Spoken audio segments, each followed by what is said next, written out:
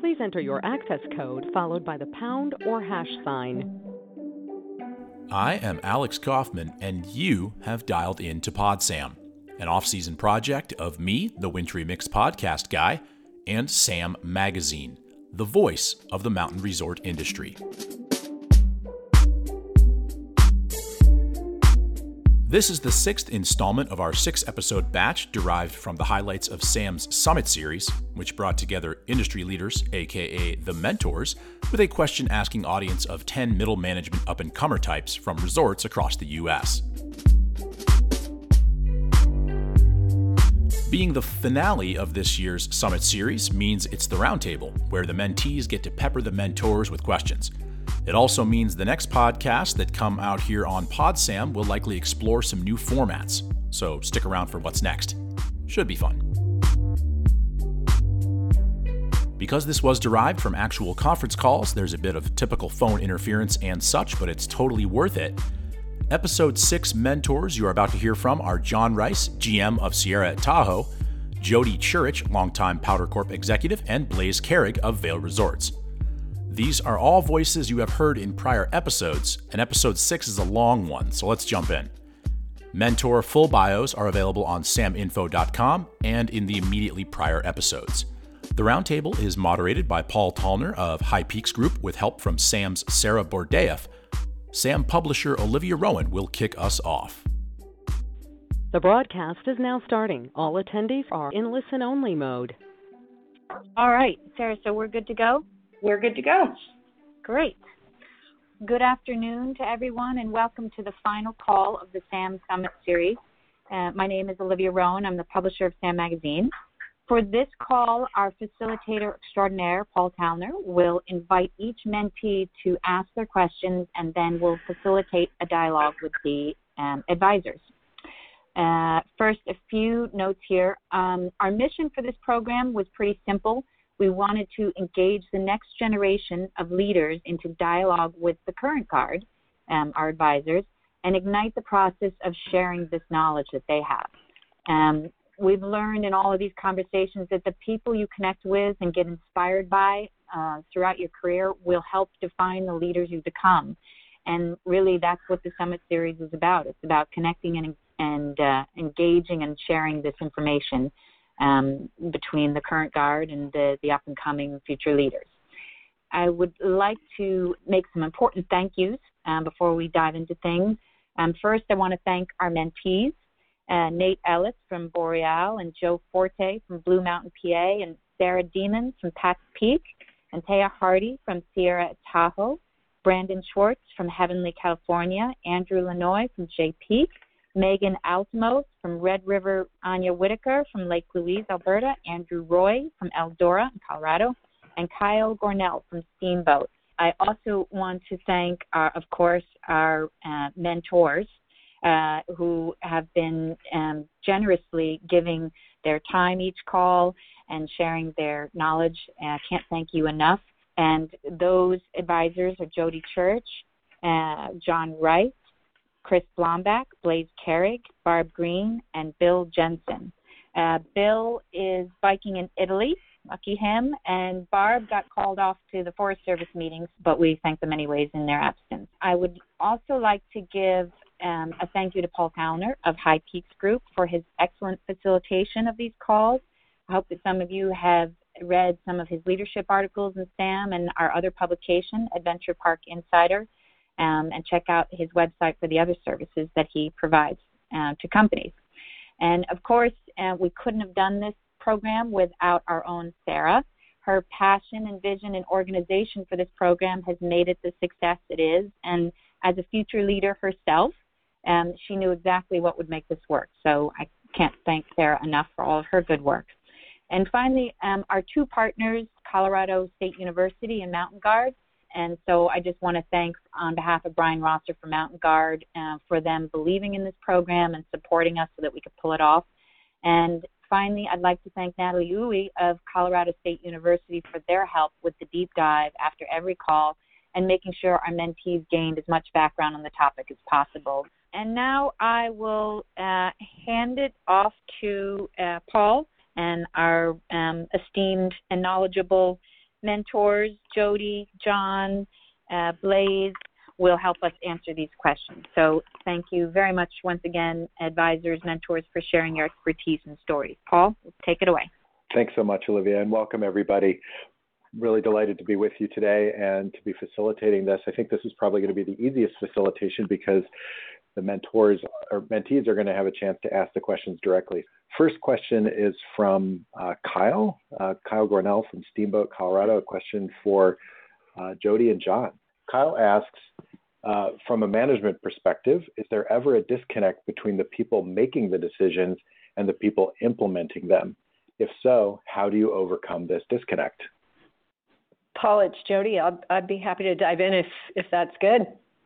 So Kyle, here I think it's a fantastic question because this happens very often, quite frankly. And I think that the one thing is that as long as everyone is super clear on identifying the problem that you're solving for first and foremost, yes, it happens all the time, and it's a delicate balance, right, of inclusiveness without decision by committee.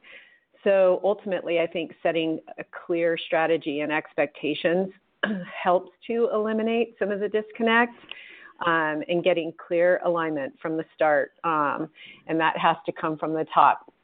Really, as a leader, you have to set the stage and make sure it's super clear as to what problem you're actually solving for and that everybody's in agreement as to what we're trying to solve. It makes it a lot easier to keep everyone connected when final decisions are made. I would agree. This, John, clarity is the key word. The people making the decisions to be successful, I think it's important that at the top that you define the role of the leadership teams, the GM, setting the visions, kind of the 30,000-foot level, charting the course, if you will, who we are, where we're going, kind of all the mission stuff. Everything has to kind of flow from there. And then the role of your senior team, whether, for example, marketing would oversee all brand, everything that relative to the brand filters, all the way down to events and uniforms decisions. Which kind of hat should we get? That kind of stuff should go through that. HR has all the cultural norms, how we communicate, training, code of conduct, if you will, all the policies. Accounting would be all the budget-related business plan, capital plans, purchasing decisions. Profit centers would weigh in, of course, on their issues. Operations in terms of what's open, what gets groomed, patrol, maintenance, same kind of thing. Where to prioritize repairs or what needs their attention. So at that level of that senior team, there's robust dialogue that typically will happen behind closed doors when they meet. And what they need to do is hash it out, and the GM needs to kind of be the referee of that, allow them to have robust dialogue, maybe disagree. Maybe there's conflicting reasons why one decision might be made over another, and then work it out. And before you leave the room, you put what's best for the resort ahead of your personal interest, and then everyone walks out, everybody's all in. I think that's really important, that the goal alignment everything has to kind of feed back to, we made this decision because of this, and we're all going to support it, and not have someone go out of the room going, well, I don't agree, and so I'm going to be soft on that policy or that decision. I'll give you an example. When we opened the resort this year, we went out and looked at probably the least amount of snow we've ever seen, and we had all the right people standing on the snow looking at each other. The snowmaking, grooming people were there for operations. Marketing was there talking about early season expectations. Finance was there looking at how do we do this with minimum staff, profit centers. So we all looked at each other and kind of everybody looked each other in the eye and said, should we do this? And the decision was, yes, let's go, let's send it. And that kind of became our little comment that we're going to send it. And we worked through all of our stuff before we came down and said, we're going to open. And some people's eyes were wide open, like, wow, we never opened on this, but we knew that there was weather in the forecast, and snowmakers and groomers were confident that they could pull it off. So once the decision's made, nobody's second guessing it, and everyone's in. And if someone does, then it's important for leaders to pull those people aside and say, look, we talked through all this, and this is what's best for this company to make this decision.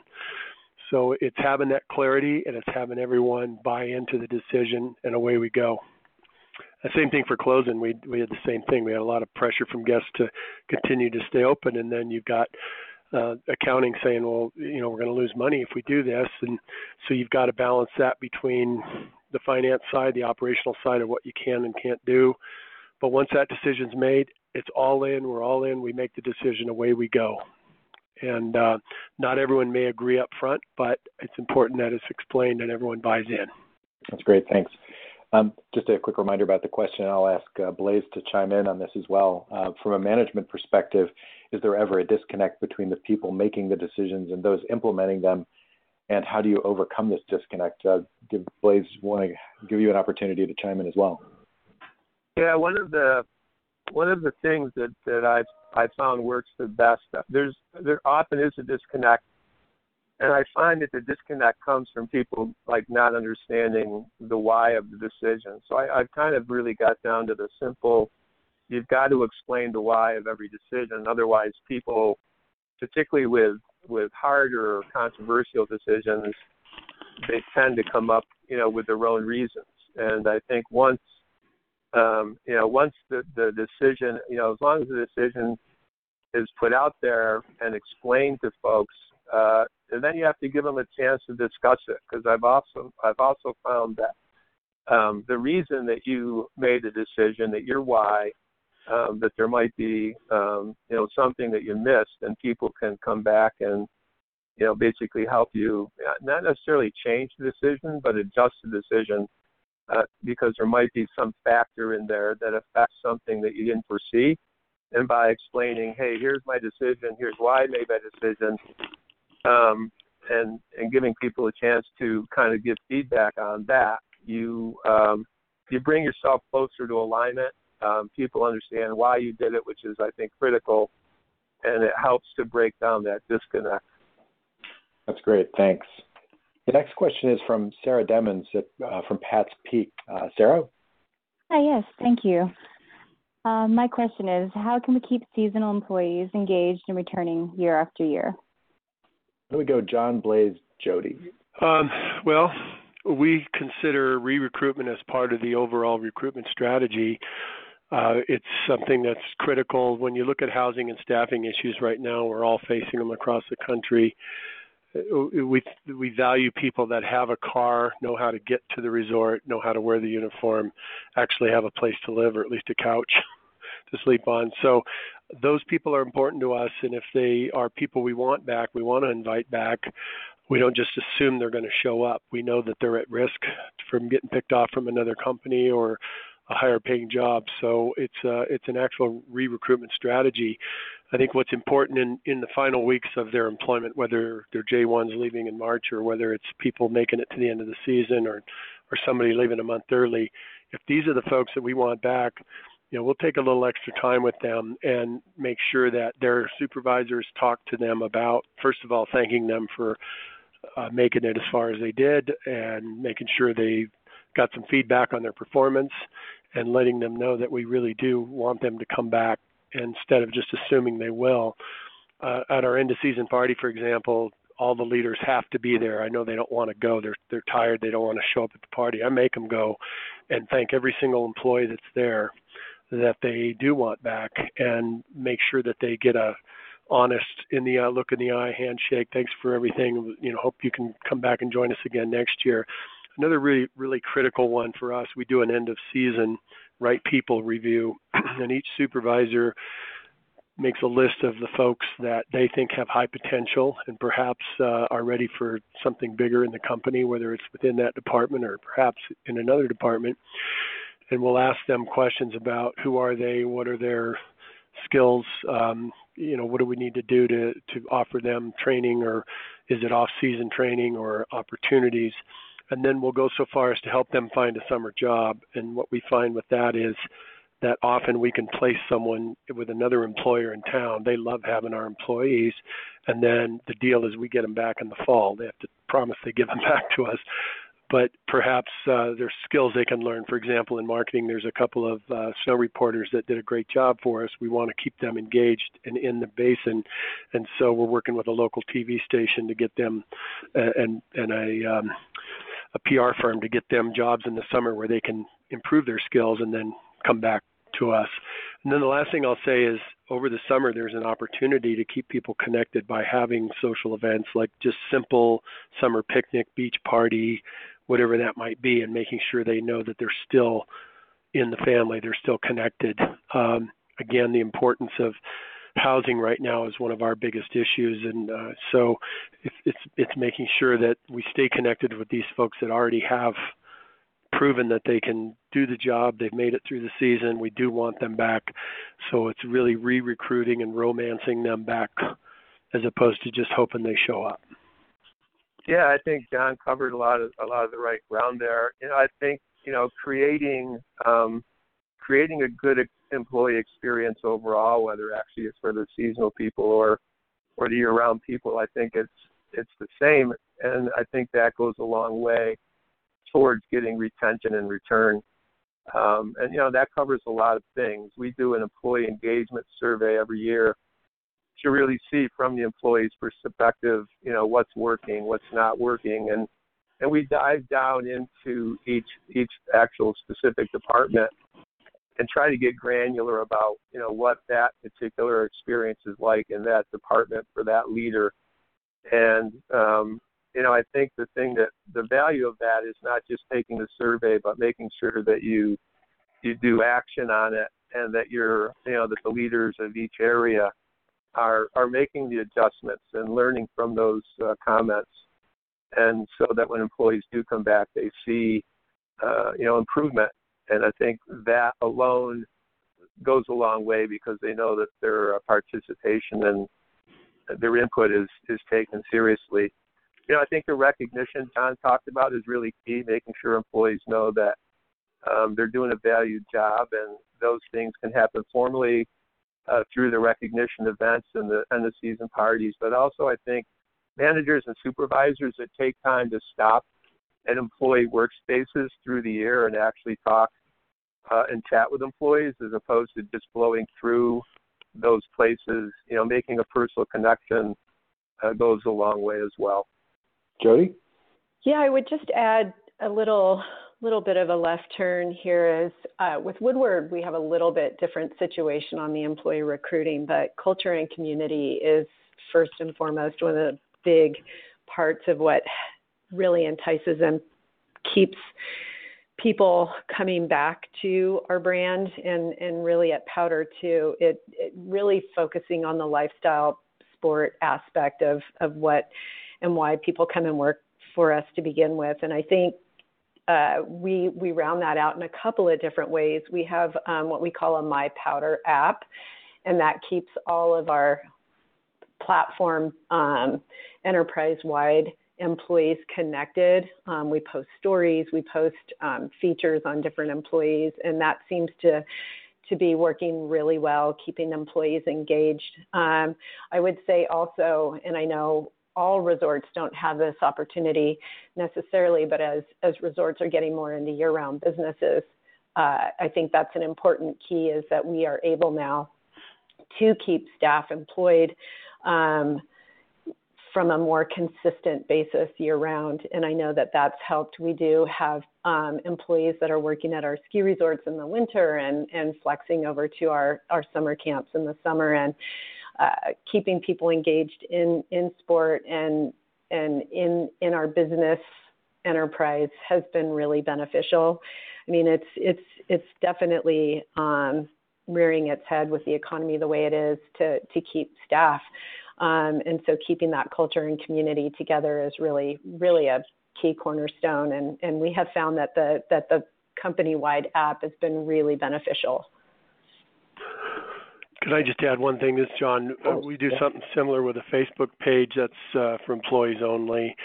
All the events that are coming up, things they need to know, discounts in town at different restaurants, job opportunities either here or in town. You see things, people post car for sale. I'm leaving the country and bought a car, for $200 or something. I need a ride to the Bay Area on Tuesday, so they feel connected again to that culture and that community piece that Jody's talking about is important, so they feel part of something, even though they're not employed in the off season. It's really helpful. And then to Blaze's point, we do with a climate survey, I would agree that you have to get down to the detail and get back to the employees with, we heard you, here's what you said, here's what we're going to do differently. And you might not take every suggestion, but you do show them that the survey wasn't just an exercise. You actually are listening to your frontline employees, and when they tell you something's annoying, you're going to focus on it and maybe make some changes or try to improve a situation so they really do feel like they're listened to and connected. And I think that's so key. Once they feel disconnected, then they're free agents and they're gone. So the PodSam conversation continues after this quick thank you to PodSam and Summit Series partner, Mountain Guard. Mountain Guard has been serving the ski industry since 1962, providing resort special coverages, education, claims handling, and risk management expertise. Learn more at mountainguard.com. This first segment, actually, the first 10 minutes, were the theme of those questions were around management skills, and we've broken the questions down into categories. The next category that we're going to be talking a little bit about is career growth, a topic, of course, that is very important to our mentees. Okay, so Nate's question. Nate is from Boreal, Soda Springs, California. His question is, as we develop and have the potential to move into more senior roles within the industry, what advice can you provide to us that you would have received yourself? Let's start with Blaise and then go to Jody. And then, of course, John, you can chime in as well. There's a lot of things, I guess, I learned along the way that I wish I learned earlier. One of the big ones for me was that it's not about me and what I did and my own personal achievements, but really what I could accomplish with other people. And, what I accomplished with the group that I had working for me directly, but even beyond that, what I could do with my peers by breaking barriers between when I was a ski patrol manager, not just worrying about, which I did for a long time, I kind of obsessed about, how I did with my group, how good the patrol was.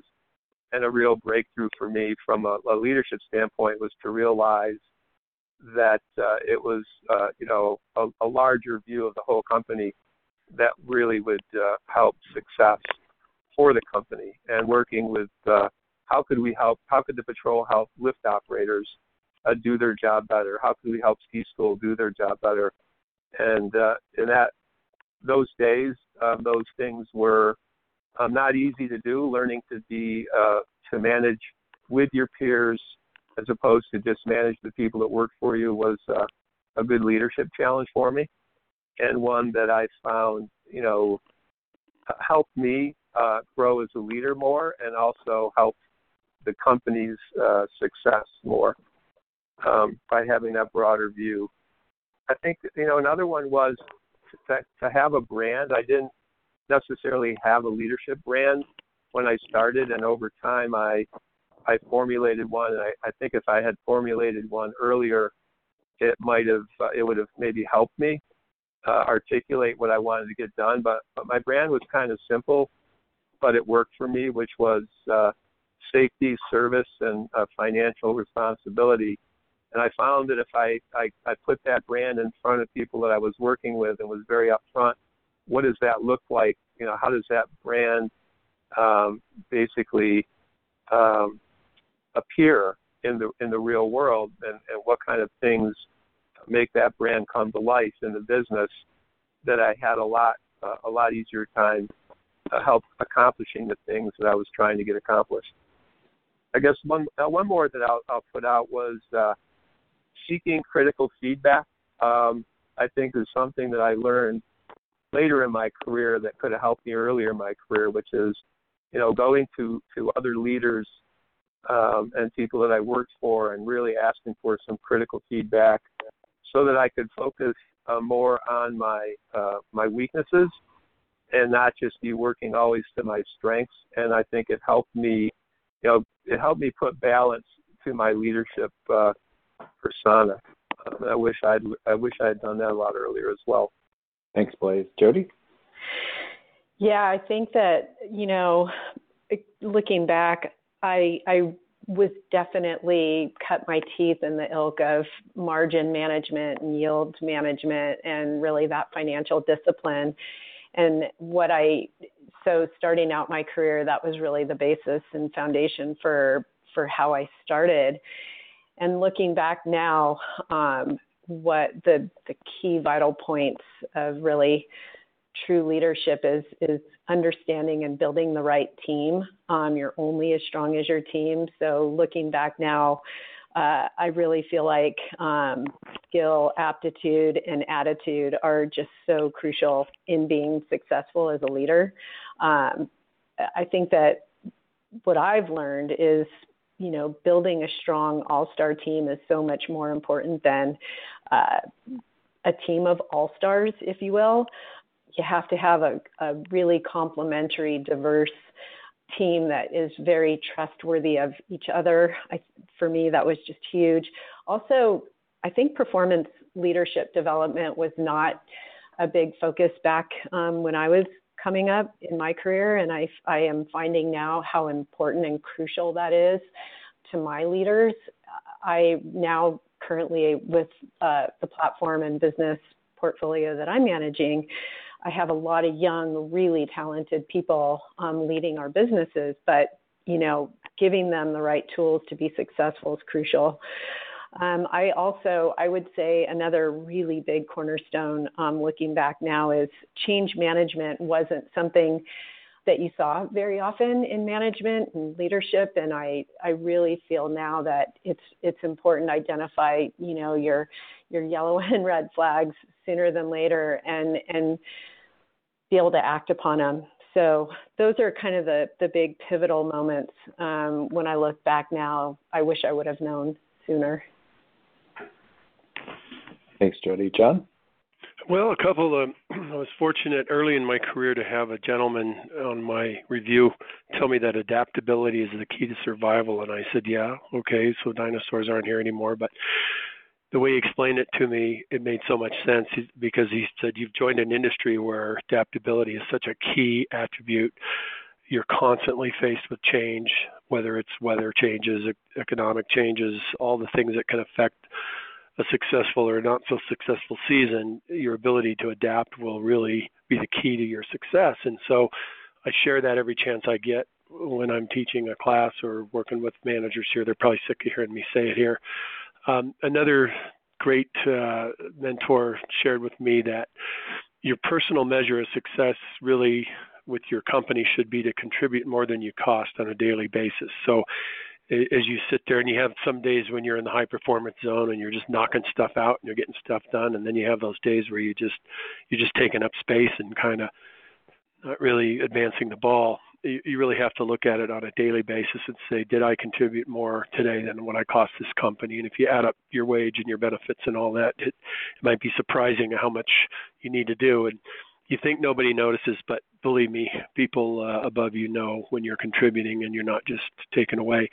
And then the third and probably the best one that was given to me years ago when I was sort of at a stagnant part of my career where I'd been an operations manager for a number of years, and I just was kind of stuck being the director of operations at two different resorts. And I had a guy say, well, he says, operations managers are, they're a dime a dozen. There's a lot of them in the industry and they're all really, really good. And so you can just be another one of those, or do you want to strive for more? I said, well, no, I want to go higher. And how do I get there? And he said, if it is to be, it is up to me. And I went, So I started working on some self-improvement and realizing that someone wasn't going to tap me on the shoulder and say, hey, you seem like a nice guy. Come over here. I'm going to give you this job. And so the self-improvement stuff that I did at that time, it was cassettes. So I'm dating myself here. But it was all the Tony Robbins stuff and reading books and John Wooden and people that I just really admired. Like, what are their traits and how do they get success? And I had to really make an effort outside of work to improve my skill sets and my understanding of how things work. And I've tried to share that with people as well, that it really comes down to you and what you're willing to do. And if you can be a victim, or you can say, it's up to me, I'm going to go make this happen. And so that advice came at a great time for me. And once I turned that corner, opportunities were coming at me I couldn't believe. So it was believing in myself and knowing that that I really had to decide for myself to go after these things and self-improvement. Thanks, John. The next question that we have on the queue is from Andrew from JPeak for John, and John first, and then we'll do Jody, then Blaise. So this is from Andrew at JPeak in Vermont. He says, early in the series, we covered leadership versus management. In our readings and discussions, it seemed leaders possess more intangible qualities as visionaries that inspire, whereas managers are more process-oriented at motivating tangible tasks. Are these differences enough to prevent a good manager from being a good leader, or vice versa? As you moved up in the industry, did you see yourselves as one before the other? A great question. And John, you get to answer it first. Okay, well, I would say the answers are yes and yes. Obviously, he got it by his first piece there, that inspirational leaders are ones people want to follow. People say they don't want to be managed, they want to be led. Or you've heard the quotes that leaders lead people and managers manage things, and that's true.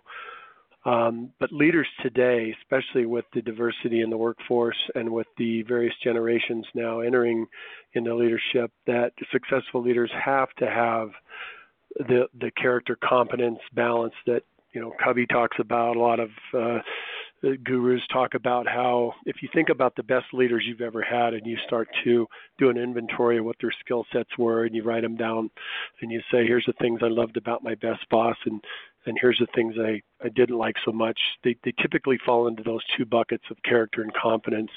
So the character pieces would be the integrity, caring, trustworthiness, compassionate, believed in me, passionate leader, all those things. And the competence, just as important, is the business acumen, the experience, the best mechanic, the best whatever, understood, things better than anyone else. So it's important that you have both of those.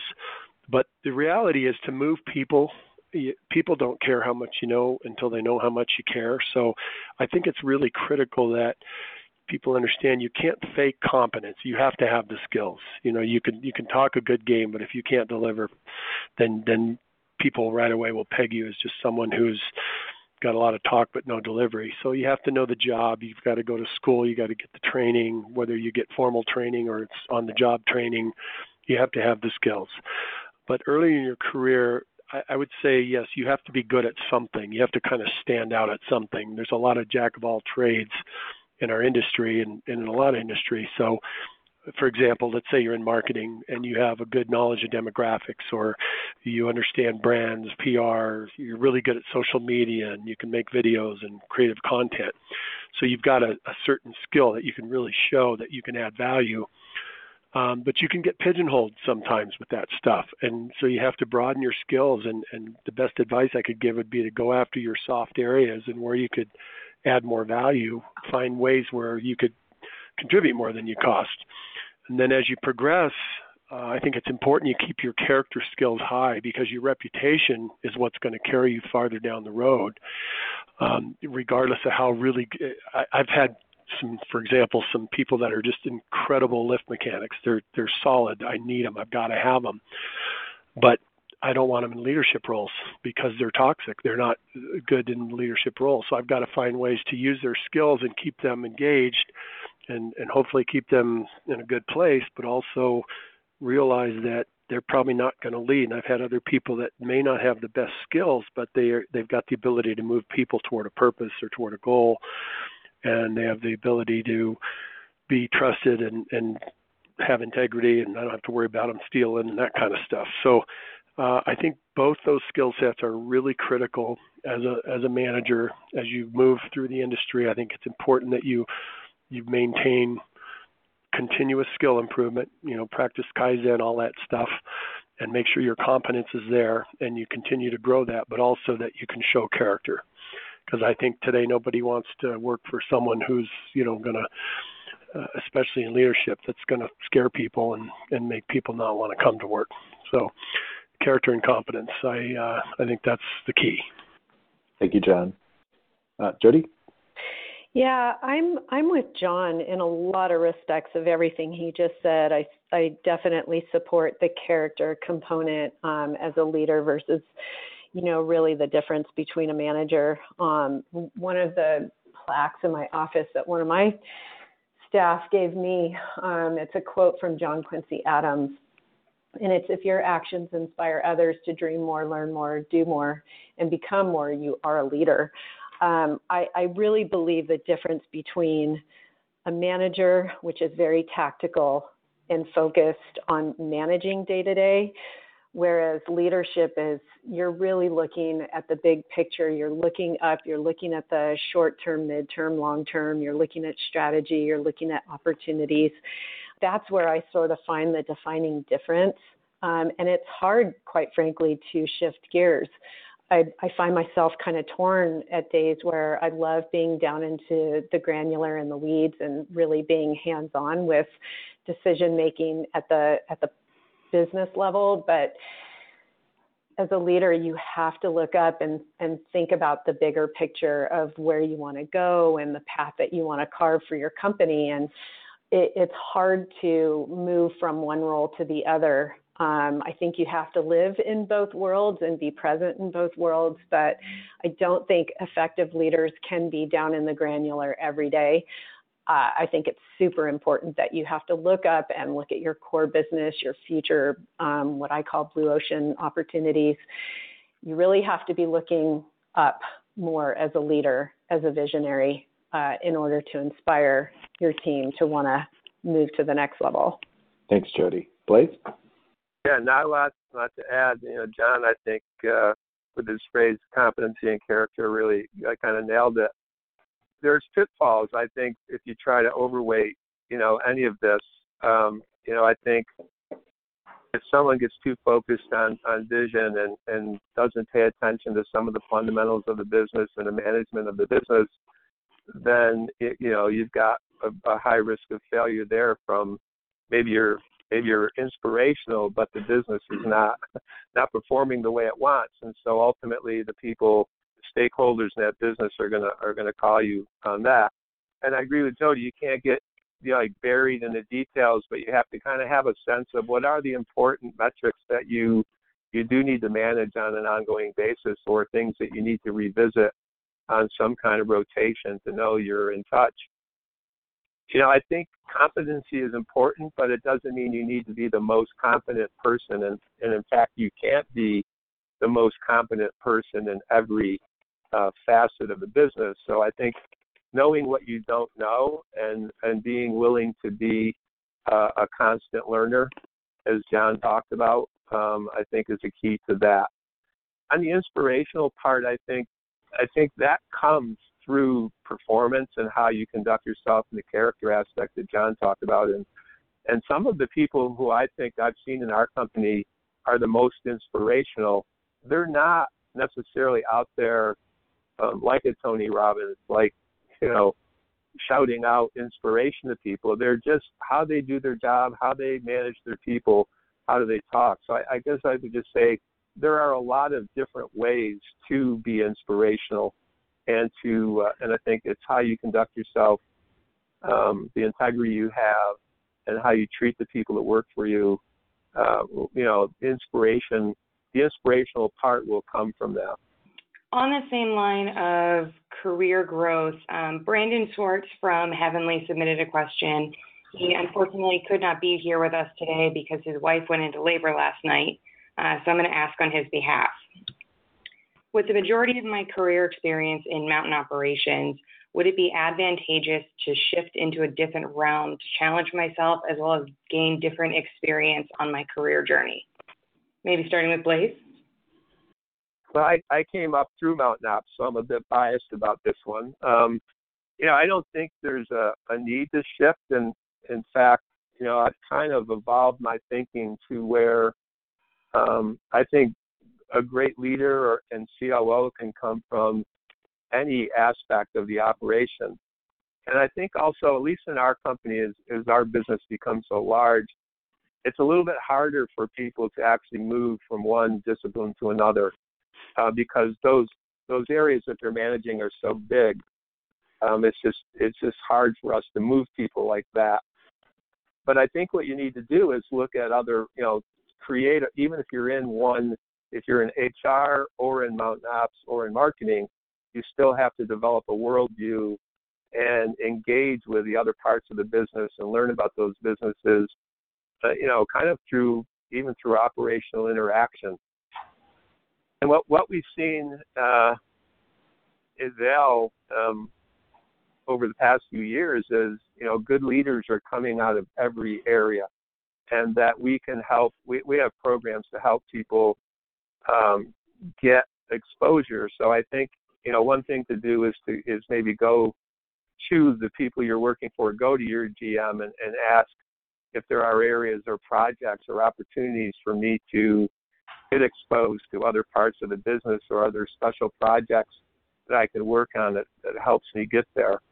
But, we've had some major, we've had people come out of Mountain Operations to go on to be COOs, and we've kind of really done some, somewhat groundbreaking things where we've got a woman who came out of food service and became the COO of one of our largest resorts. And so I don't think it's necessarily where you are in what particular line of business, but how you're working with your group, how you lead, how you develop, and how you get exposure to a broader sense of the business and participate in the business in a bit of a larger way.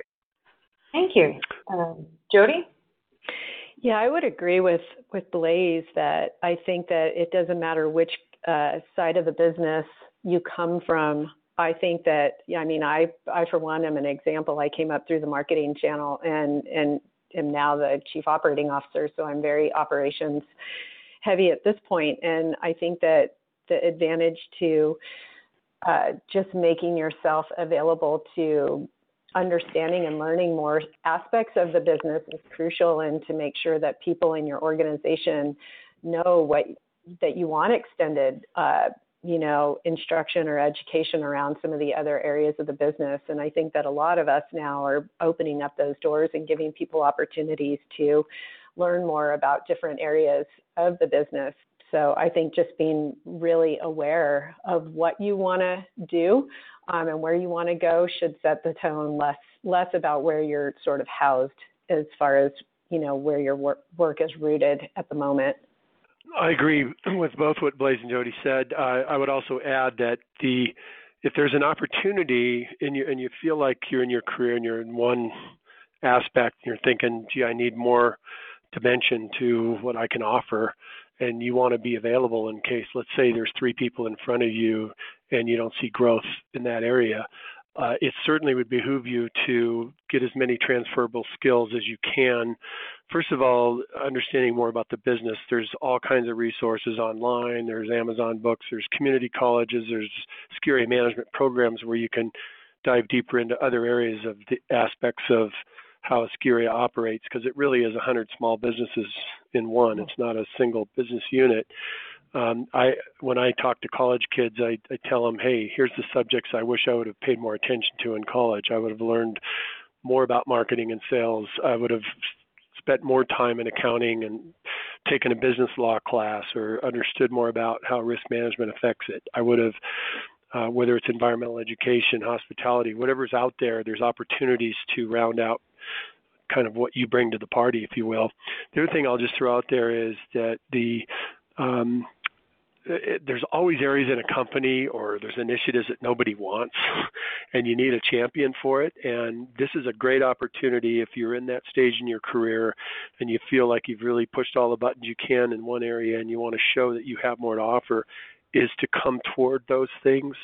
And I'll give you an example. Years and years ago, 15 years ago, we had this initiative that we were going to go green, and we were going to have Project Green Sierra, and it was going to be this great thing. And then we looked around the table, and you could see everybody looking away like, don't look at me. I don't want to do that. And the one gal who was our PR in marketing stood up and said, this is really important to me, and I would love to be our champion of this. And we kind of looked around the room and said, well, is she going to have influence with utilities, and is she going to be able to influence this and that? And she said, yes, and I have the capacity to do it, and I have the passion for it, and became the green person, and really kind of took us to the next level all the way till we won the Golden Eagle that year. And it was really a proud moment for her, where she knew that her work had a lot to do with receiving that award, and she was able to put that on her resume as she went out in the world and became bigger and better in what she does. So it's if there are things that nobody wants to do or uncomfortable areas or areas that are kind of falling down, and you gravitate toward those and show the skills that you have, it really does give you an opportunity to be recognized out of the group of all the other high talented folks.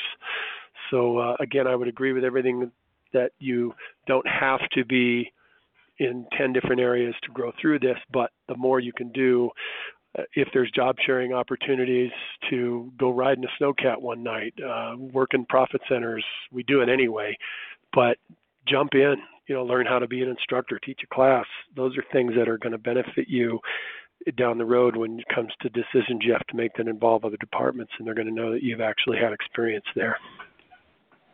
Thanks, John. The Pod Sam conversation continues after this quick thank you to supporting partner Access. Today's skier and rider is tech savvy. They've got EasyPass. Hell, their dog has an RFID chip in them. Make sure you are delivering the frictionless and cashless convenience your customers expect, along with mobile-friendly skier tracking via Access RFID ticketing and access control. More info at teamaccess.com. That's teamaccess.com. The next theme that we have is the one that we're all thinking about a lot, which is just the changing nature of the industry. This question is also from Kyle, who, as we know, isn't quite able to, has a not working mic. So I'll read his question. We'll go Blaze, John, Jody. With all the changes the ski industry has seen over the years, detachable chairs, snowmaking, biking, and alpine coasters, what do you think will be the next big change to come to the industry? Yeah, I think we're in the midst of one of the biggest changes right now, and I don't think have seen it settle yet and what its after effects will be. So I think the consolidation of resort, not necessarily the business consolidation of resorts, but the creation of these very affordable multi-resort pass products is obviously in full bloom right now, and I'm not sure. And I think it's a dramatic change that we're going to have to deal with. And I'm not sure we have really seen what that means yet and how we have to respond to that as it starts to take shape. I think it's doing a lot of good things in terms of making skiing more affordable, giving people multi-resort options. But I think that's one big change that we're actually in. That's probably one of the biggest changes we've seen in the past 5 or 10 years, and I'm not sure we know how that's turning out yet. I think the other pieces are really just in terms of what's going on in the world with technology and social connections and personalization, and I think that how we use technology to continue to personalize the experience. I think the customer is the boss, and that's becoming more and more so. And I think businesses are going to continue to develop a more personal connection to the customer. I think you're going to see the business move. It's already moving away from mass marketing to individual marketing, very individual approaches, where I think we're going to see a point where the resorts and each customer have a one-on-one relationship where you're really customizing their visit to your resort and setting things up in advance for that. And so I think personalization of the experience through technology, and I think the next piece is compression of time. I think our business is still lagging in the processes around ski school and ski rental and ticket sales. I mean, we still have people going to ticket windows. Nobody goes to the airport to buy an airplane ticket. And I think the ski school and rental processes are longer. Even though we've improved upon them, they're not as fast as I think people want them to be, given the competitive set outside of our industry. So I think those are going to be big changes that we're going to see. The other one I think I kind of puzzle about is as the passes have become more and more affordable, the equipment buy is still not in that realm yet. So I'm kind of waiting to see. I mean, we've seen people move to demo skis when they take their trip and not carry their equipment, but I still think there might be a more more of a major shift in that area where people may be moving away from owning equipment, just given what I think is still a cost barrier there for a lot of people. Those are kind of things that I kind of look out and see at this point. Well, I would agree with Blaze on the technology piece. I think we're going to be taken over by artificial intelligence and robots. So I'm kidding. I think from a technology perspective, what's really important is that we see the speed of change, and I think transactional. I would agree with Blaze on the piece that, in fact, I wrote down your quote, nobody goes to the airport to buy a plane ticket. That's so true.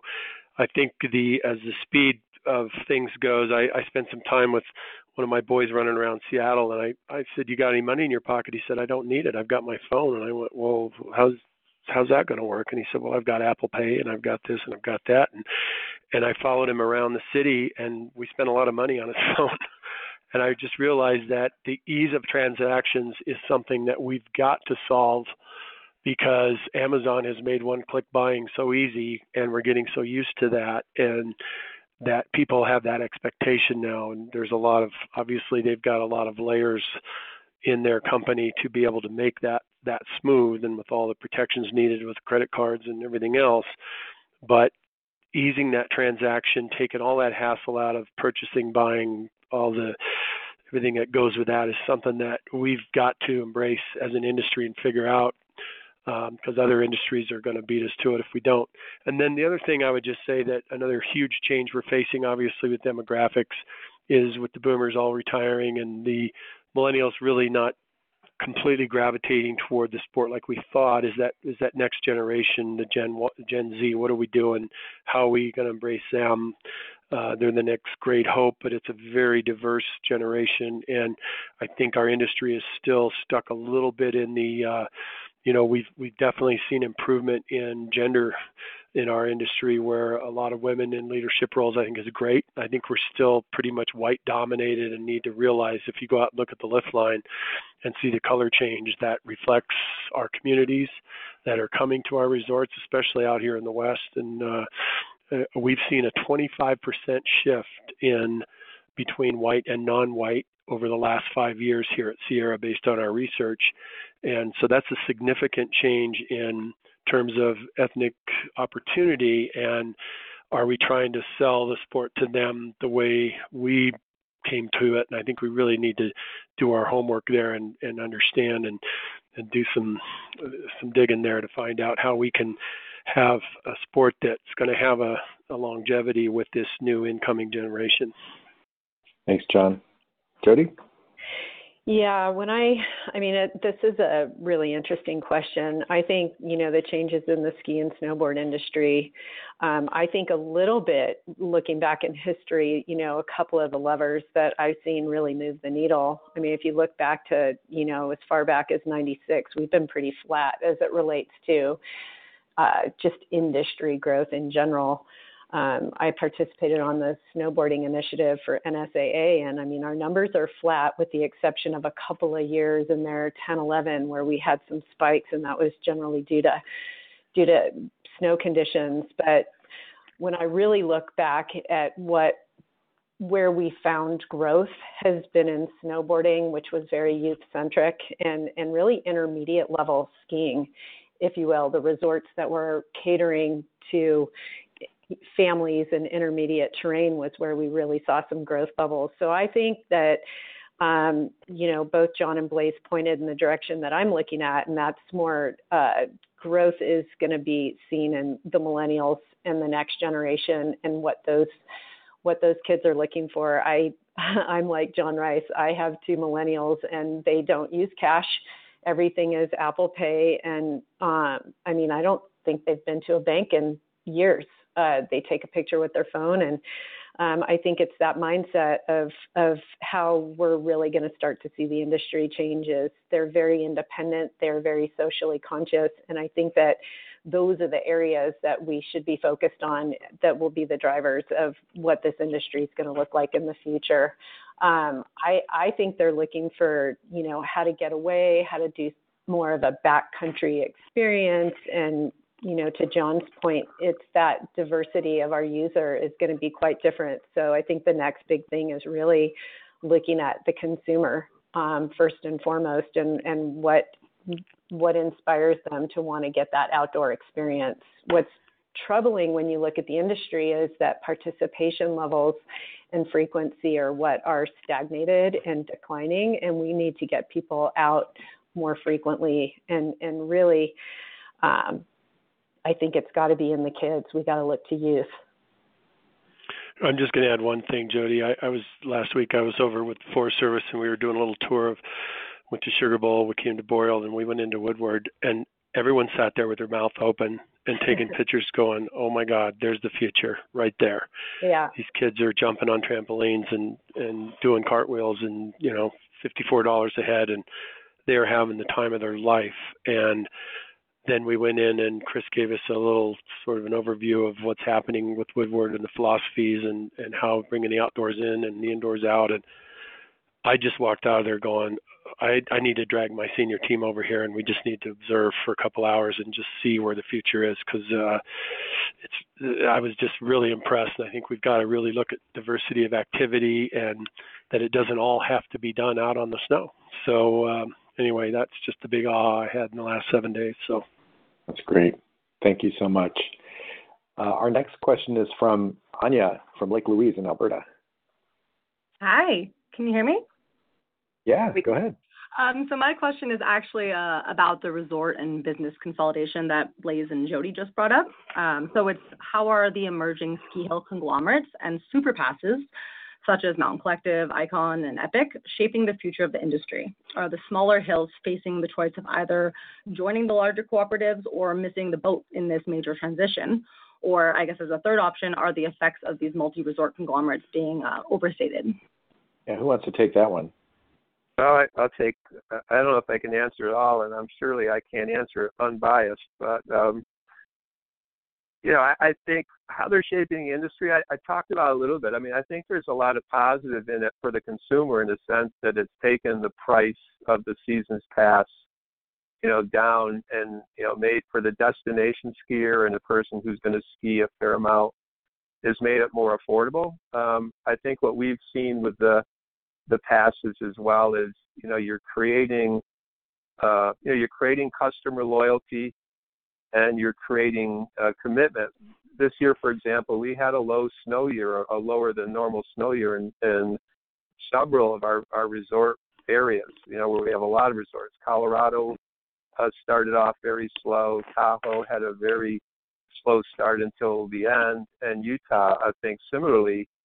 And yet our visitation was not down like it would have been in prior years, I think, without the pass program. And I think part of that is people, are making the commitment to ski and they have the pass. And I think they're becoming more committed because of that. When we created the Epic Pass years ago, we kind of had an internal, call that said we want to see every skier have a season's pass. And, when you think of what the season's pass, kind of represents, you think of people like, I'm a pass holder. There's kind of a sense of pride and affiliation that comes with that. And I think that it translates in a positive way for our businesses. So, we have 750,000 pass holders now in our company. And, obviously it's really helped our company from a business standpoint. You're seeing other groups, coming together, so there's more options for people, and actually we see that as a really good thing. I think the more pass options people have, I think it's better for the whole industry. And I'm not sure we've actually seen how this fully plays out yet. So that's that. In terms of do smaller hills need to join? I don't think that a large pass affiliation is for everybody. And I'm hoping that the smaller resorts that are not affiliated we'll be okay. I don't know how that's going to play out yet. I think their bigger challenges are often in weather, if they're at low elevation, and a lot of the smaller resorts are, and also the cost of capital. So I think the pass issue is only one issue facing those resorts, and I think it's critical to the industry that they survive. I'm not sure, what the full answer to that is. I'll jump in, Paul. I go back to on this question. It's a tough one because I think, like Blaise said, it's playing out and we're all watching it.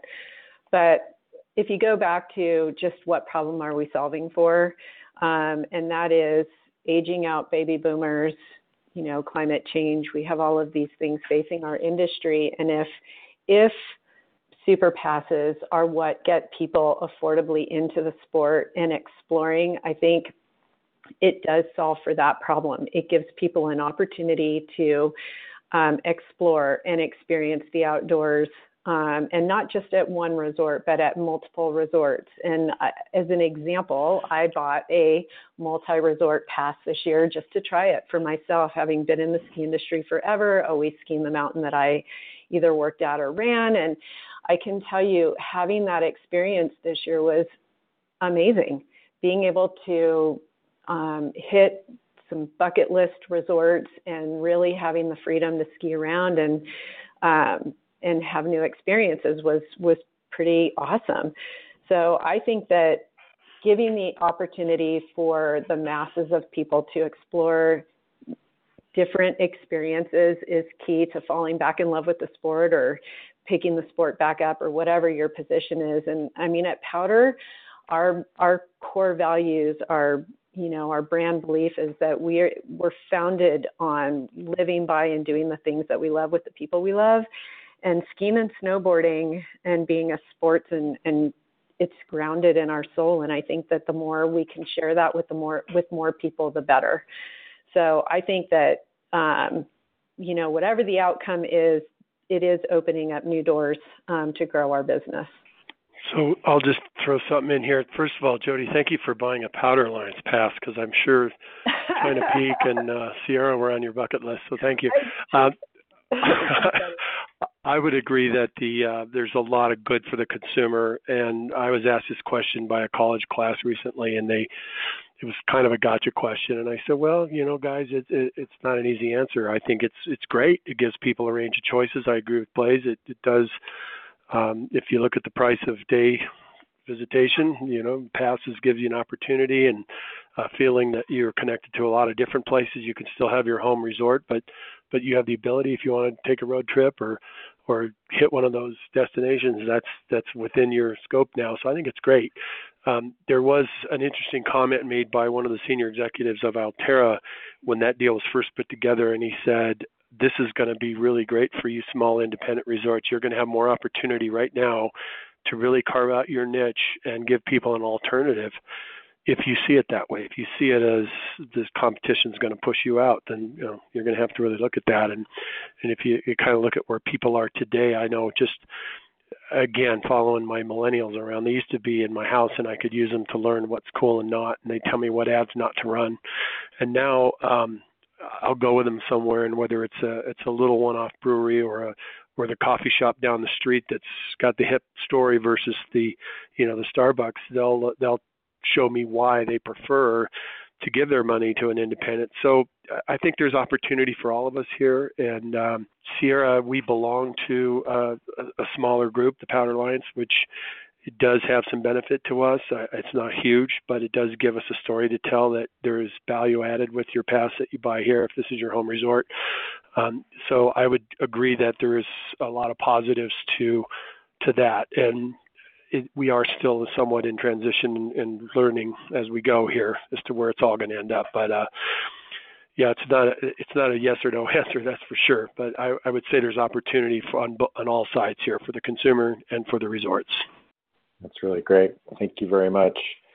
Our last theme is around just growth and resort growth in particular. And our question comes from Andrew Roy in Eldora, Colorado. Andrew? Sure. Good afternoon. What are some ways you market your resort to draw never-ever guests? All right. Well, this is John. I'll just start by saying, we looked at a group years ago came into our Booth Creek Resort group to challenge us with ways to widen the portal. The portal of entry into our sport has gotten so narrow, and you had to have the time, and you had to have the money, and you had to have the wherewithal and the four-wheel drive. And what we're seeing in the last few years, of course, at least out here in the West, we're seeing unbelievable amounts of people heading to snow for the first time and just coming to play in the snow. Just make a snowman, throw a snowball. That turns into sledding, and then eventually, hopefully, tubing. We call those experiences low thrill, high skill. Low skill, high thrill. So there's no skill needed. You're not a spectator. You're actually doing something, but you are in somewhat of an uncontrolled slide down a track. And our goal is to then migrate you to a what I would call a high skill, high thrill experience, which would be that you're on the mountain and you're actually controlling your turns. And so certainly there's an opportunity to get people in the door with that first time experience in the snow. And hopefully it's not one where they get a ticket or have their car towed for parking on Highway 80 or 50. We had this discussion last week with the Forest Service. It's a huge problem in the West with the ethnic diversity. We're seeing folks on any weekend, and especially on 3-day holidays, just coming up in droves and coming into ski area parking lots and getting out with their plastic saucers. And one way to look at them is, they're taking up space. They need to go away. Another way to look at it, and we had this discussion last week over at Boreal Soda Springs, is it accounts for 60,000 tuber visits. So these are future folks we can get in our industry if we show them the way and widen that portal and look at pricing opportunities and finding out what their needs are. And they don't have the equipment, they don't have the clothes. Let's look at where those opportunities are. What we've been doing here is focusing on folks that have the wherewithal. They do have the time. They want to step up in social class. We've gone to Silicon Valley, and particularly to the Intels and the Facebook and Google folks, and said, hey, come on up, have a day on us. We know that they're value conscious, so we will take a little bit of a walk on the price sometimes to get them up here for that first experience off peak, make sure that we cater to them, that they have a great experience, and then show them the way that they can come into our sport and not have them feel that they can't come in because they don't speak the language or they're not talented enough or they don't have the clothes. So it's really breaking down those barriers and widening that portal to getting them in. And then we subscribe to the 3 times is the magic number. So if you get them to come the third visit, and so the incentives for the instructors are all based on making sure the first experience was great. And then with the CRM, reach back to the people saying, come on back. We'll give you a discount on your next visit, and then to the third visit. And then if we can get you 3, there's a good chance you're going to stay with the sport. So that's kind of how we see it here. Great, thanks. Jody, did you want to jump in? Sure, yeah. Just a little bit onto what John was saying. John, I don't know if you were able to see Planet Kids in full motion at Soda Springs when you guys were over there, but it's a program we built, I think a decade ago now. And it was really inspired by watching. I went over one day and I was talking to my area manager, and I was curious why little kids were playing with buckets in the snow and did not have lift tickets on. And due to legalities and 42 inches and above for tubing toes, and we, to John's point, there were so many barriers in the way that parents actually couldn't give us their money to pay for their small children to utilize our services. So we developed a program called Planet Kids. It was inspired on a trip. I was on a moving carpet trip in Europe, and I recognized in Europe all the families were with the kids while they were learning to ski and experience snow for the first time. So we developed this program called Planet Kids, where it's a single portal entry.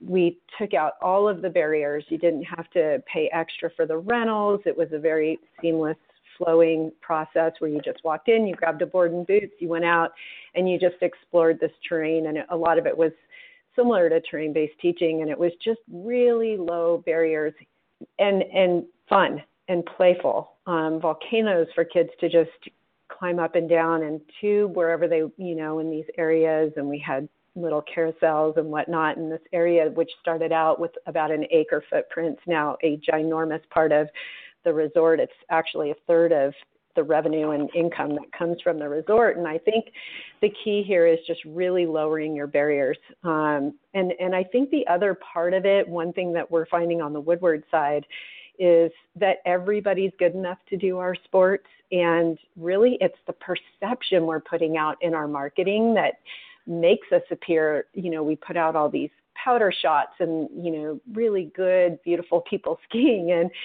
it's hard to relate for everyone. So I think it's how we position, the perception of the barriers that we put out there. And then I think another big one for us on the Woodward side is content.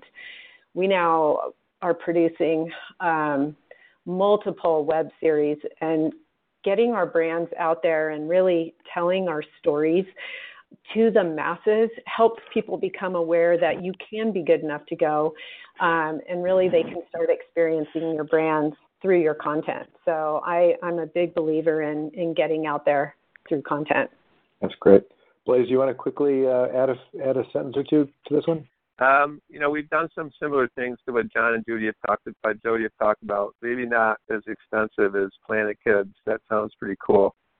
I think summer is a gateway to winter. We've expanded summer, and we're seeing people discover the mountains and being on the mountains through the development of our Epic Discovery program, which is, we're seeing a lot of people, and they're not winter people. It's not winter people coming back in the mountains for summer. It's a whole new user. And we're hearing often from them, oh, wow, I should come back in the winter. I bet it's fun.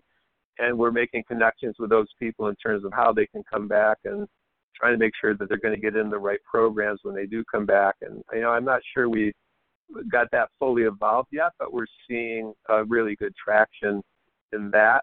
Our other focus is around kids in all of our resort areas. And we've taken what I think used to be traditionally like fifth grade programs to introduce kids to skiing, and we've really extended it to all elementary school grades. So we've kind of made the universe bigger in school programs, and we're seeing a good traction in that as well. And I guess the last thing that we're doing is not so much, it's not marketing yet, but it's research. We're doing a lot of research, particularly on women and different ethnic and cultural groups in terms of their participation and what are their barriers. I think John pointed out we are predominantly a white male sport, and to some degree the experience has morphed into being very biased that way. And so we're learning a lot, what women may be looking for in the experience that's different than what we have or what we've not focused on, and the same thing for other ethnic and cultural groups that are not participating in the sport yet. And I think, that's something that's evolving. I'm not sure we have some answers and some very interesting outcomes from that, but I'm not sure we've fully developed the programs to answer those things. Thanks a lot, Blaise. We have our last question is from Joe from the great Commonwealth of Pennsylvania. Joe, do you want to ask your question? I'll ask our mentors to keep their responses relatively brief because we're coming to the end of our time here. So, Joe, take it away. Sure. I was curious about what successful partnerships your mountain has made with the local community and or different government agencies such as school districts, parks and rec departments, YMCA's, Park Service, Fish and Game Commission. Have you been able to create relationships that have mutually benefited both parties? Maybe we'll go John, Blaise, Jody for this round. Okay. It's critical to your success to be part of your community. At Sierra, we kind of narrowed down everything we give to two categories, education and youth recreation, and we find that has worked really well for us. First of all, we get to say no to a lot of people, but we tell them that we really want to support education. We do a program called the Straight A program where any kid that gets straight A's in the school district gets a season pass, and we found that that's been a great motivator for the students as well as the teachers, as well as the parents. We've seen whole families sign up after the kids got their pass. So the relationship we've earned with the school district is really important to us, and we've received many Friends of the Education Award, and it's paid dividends, huge dividends. When it comes to youth recreation, we try to sponsor every team that any employee has a kid on, whether it's cheerleading, soccer, race, Little League, you name it. We try to sponsor those teams and make sure our banner's hanging on the fence, and the people know that we really care about that youth get off the couch and get engaged and have fun and participate and learn sports, and that way obviously that leads into them perhaps wanting to come up to the resort as well. So law enforcement, anything you can think of, wildlife, anything you can think of that's good in your community to support is very positive. Your question was about schools and race and Park and Rec, and I would say that those are really important ones. At YMCA, those are important relationships. Service clubs, anything you can do you can do a lot of in-kind stuff. It's not all money. You can give tickets to their fundraisers or give first-time lessons to kids, that kind of stuff. So yes, big believer in that support. Yeah, we are as well. I mean, I think everybody is, and I don't really have a lot to add. I guess you have to be a part of the community, and I think it goes beyond just charitable giving. I think it's participation and engaging with these agencies and with your school districts, and really being a participant. Our GMs and COOs, we kind of laugh in a way that a large part of their job is really political, and making the relationships, making sure they're healthy, and listening to our stakeholders, and also making sure we're communicating back with them. So it's important. It's important for your business, but it's the right thing to do. For us, a lot of our resorts are the big economic driver in communities, and I think it's important for us to be aware of that and kind of handle that role appropriately in terms of our participation and our persona in the community. Jody?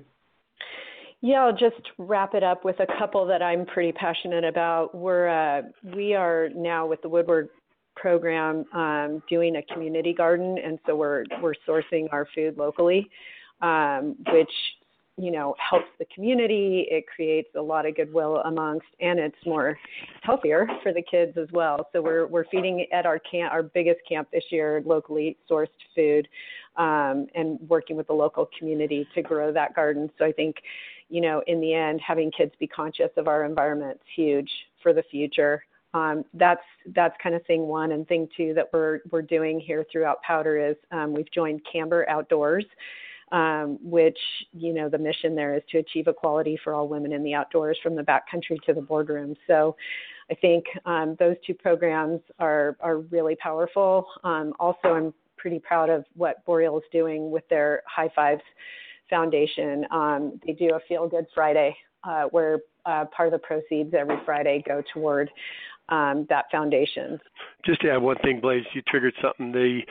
One thing we have done in the past, I haven't made it mandatory, but in the past it was that if you're in a leadership role here, you have to be involved in the community somehow, whether you volunteer for one day or full-time to some cause that you believe in, or whether you coach a Little League team, or whether you are in a men's club or on the various organizations in town, to really get into the community and participate and get people to know who we are, and coaching what they learn, coaching with parents and politics and bad umpires and lousy, all those things that happen, parent politics, teaches them a ton of skills that they can then bring back to the resort and understand that they're doing the same thing, it's just with a different age group. But anyway, I agree that getting our people into the community is really key for themselves as well. One of the things that, going back to the employee engagement piece we talked about earlier, one of the surprising things to us early on in our employee engagement survey was that community involvement and being a good community citizen was high, like one of the highest points on the list of all of our employees. And so, we went from there and created a lot of different volunteer opportunities and volunteer days, and also, created a lot of different programs with different groups, and saw that response very positively in subsequent employee engagement surveys, that our employees really were proud of that part of our company, and that was really an important factor. Appreciate that. Thanks, everybody. Really appreciate the opportunity to facilitate this summit series for you and with you for the last several months. Great call today. Really appreciate it. And Jody, thanks for the Camber shout out. And I will toss it over to Olivia for her closing thoughts. Some quick house cleaning items before Olivia sends us across the finish line. This does wrap up the 6-episode run of the Summit Series, but that's not the end. The landscape of mountain leadership is continuing to change, and in an effort to open up the avenues of shared knowledge, SAM is gearing up to launch year 2 of the Summit Series. As PodSam listeners know, this program is an effort to connect the next generation of leaders of the mountain resort industry with the leaders of today. If you'd like to get involved, visit saminfo.com/Summit Series for more information. Thanks again to Mountain Guard and Access RFID Ticketing for their support of PodSam. Our theme music is by Breakmaster Cylinder. Additionally, I'd like to invite any PodSammers that haven't checked out my main pod, Wintry Mix, to do so. The end of episode 6 is also the end of me editing pods for SAM. I'm transitioning into more of a podcasting advisory role as the SAM team takes over the keys and jumps into learning some new formats. I think they'll do great. Getting this podcast started and effectively archiving the audio that the first Summit Series generated will hopefully pay dividends down the road for the industry we are all committed to. I'm Alex Kaufman. My job here is done, and Olivia Rowan is going to wrap us up. Thanks so much for all of your participation from the mentors and the mentees, and to Paul for facilitating, and Sarah for organizing and giving us our vision. And that's it. That's a wrap. We made it through. Thank you so much for everybody's time. Thanks, everyone. Thank you, everyone.